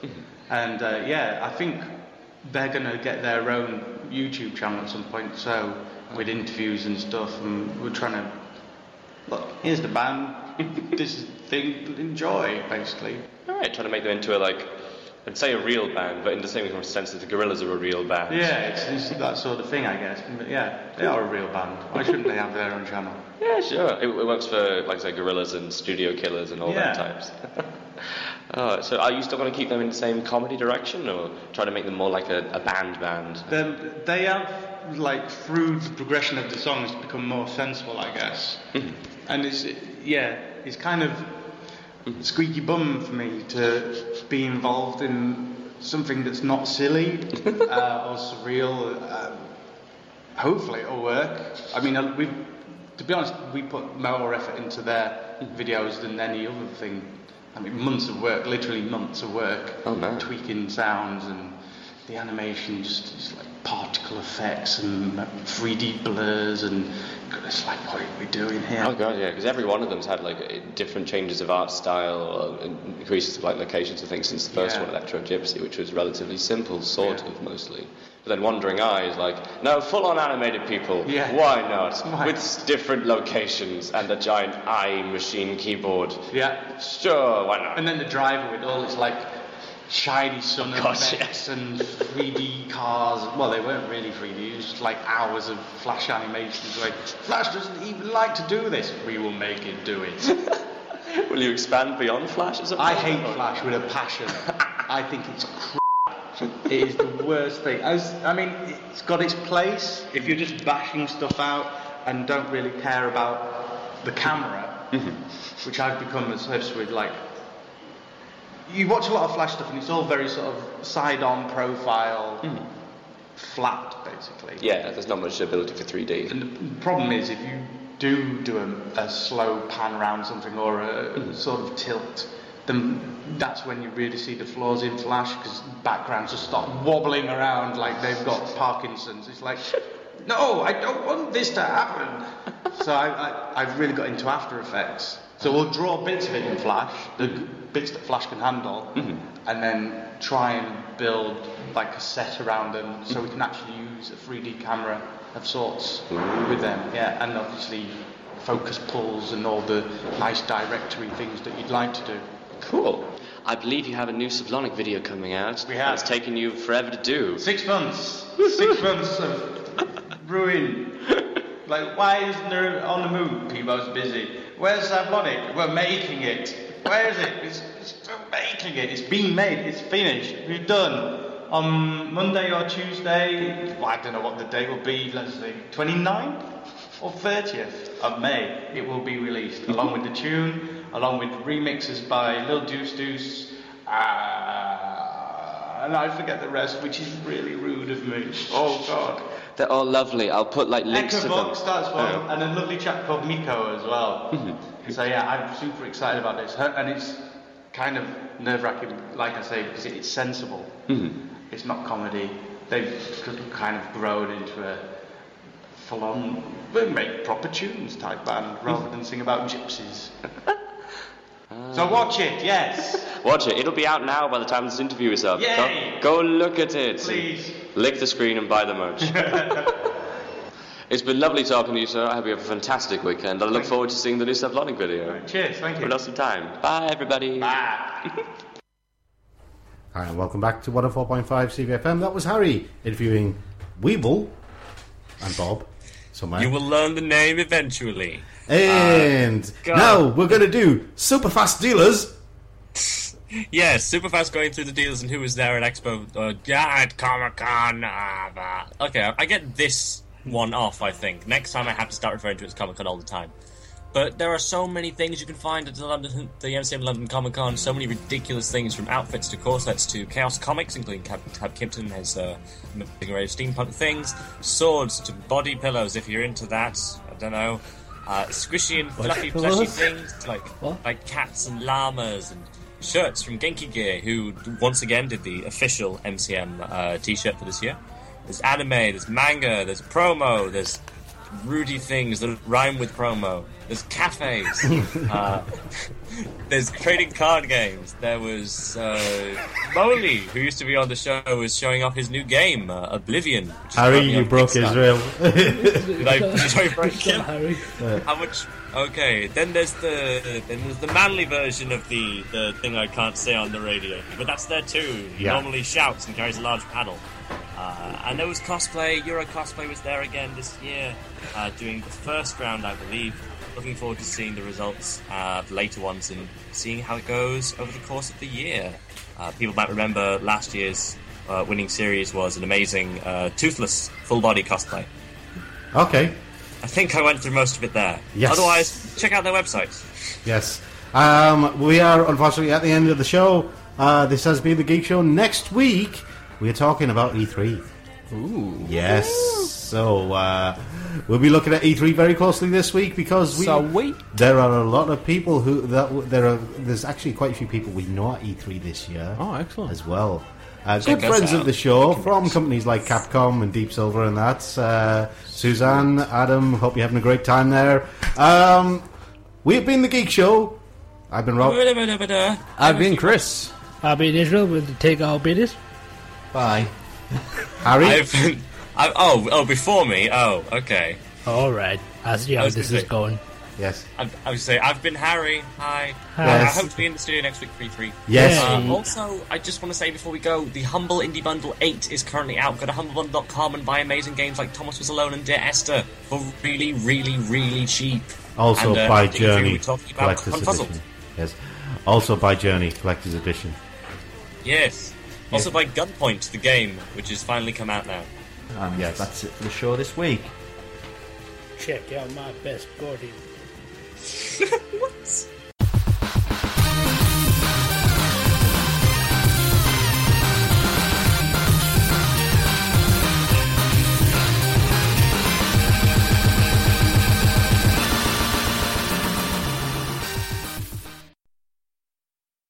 For over 28 years, Aflac has been a champion, donating over $168 million to fight pediatric cancer and blood disorders, including sickle cell disease. This December, Aflac proudly joins 97.1 Wash FM and Children's National Hospital for the annual Wash for Kids Radiothon. Mark your calendars for December 14th and 15th for a heartwarming 14-hour live broadcast where you can join Aflac in their efforts to support the miracle work happening at Children's National. Save the date, tune in, and be a part of something extraordinary with Aflac.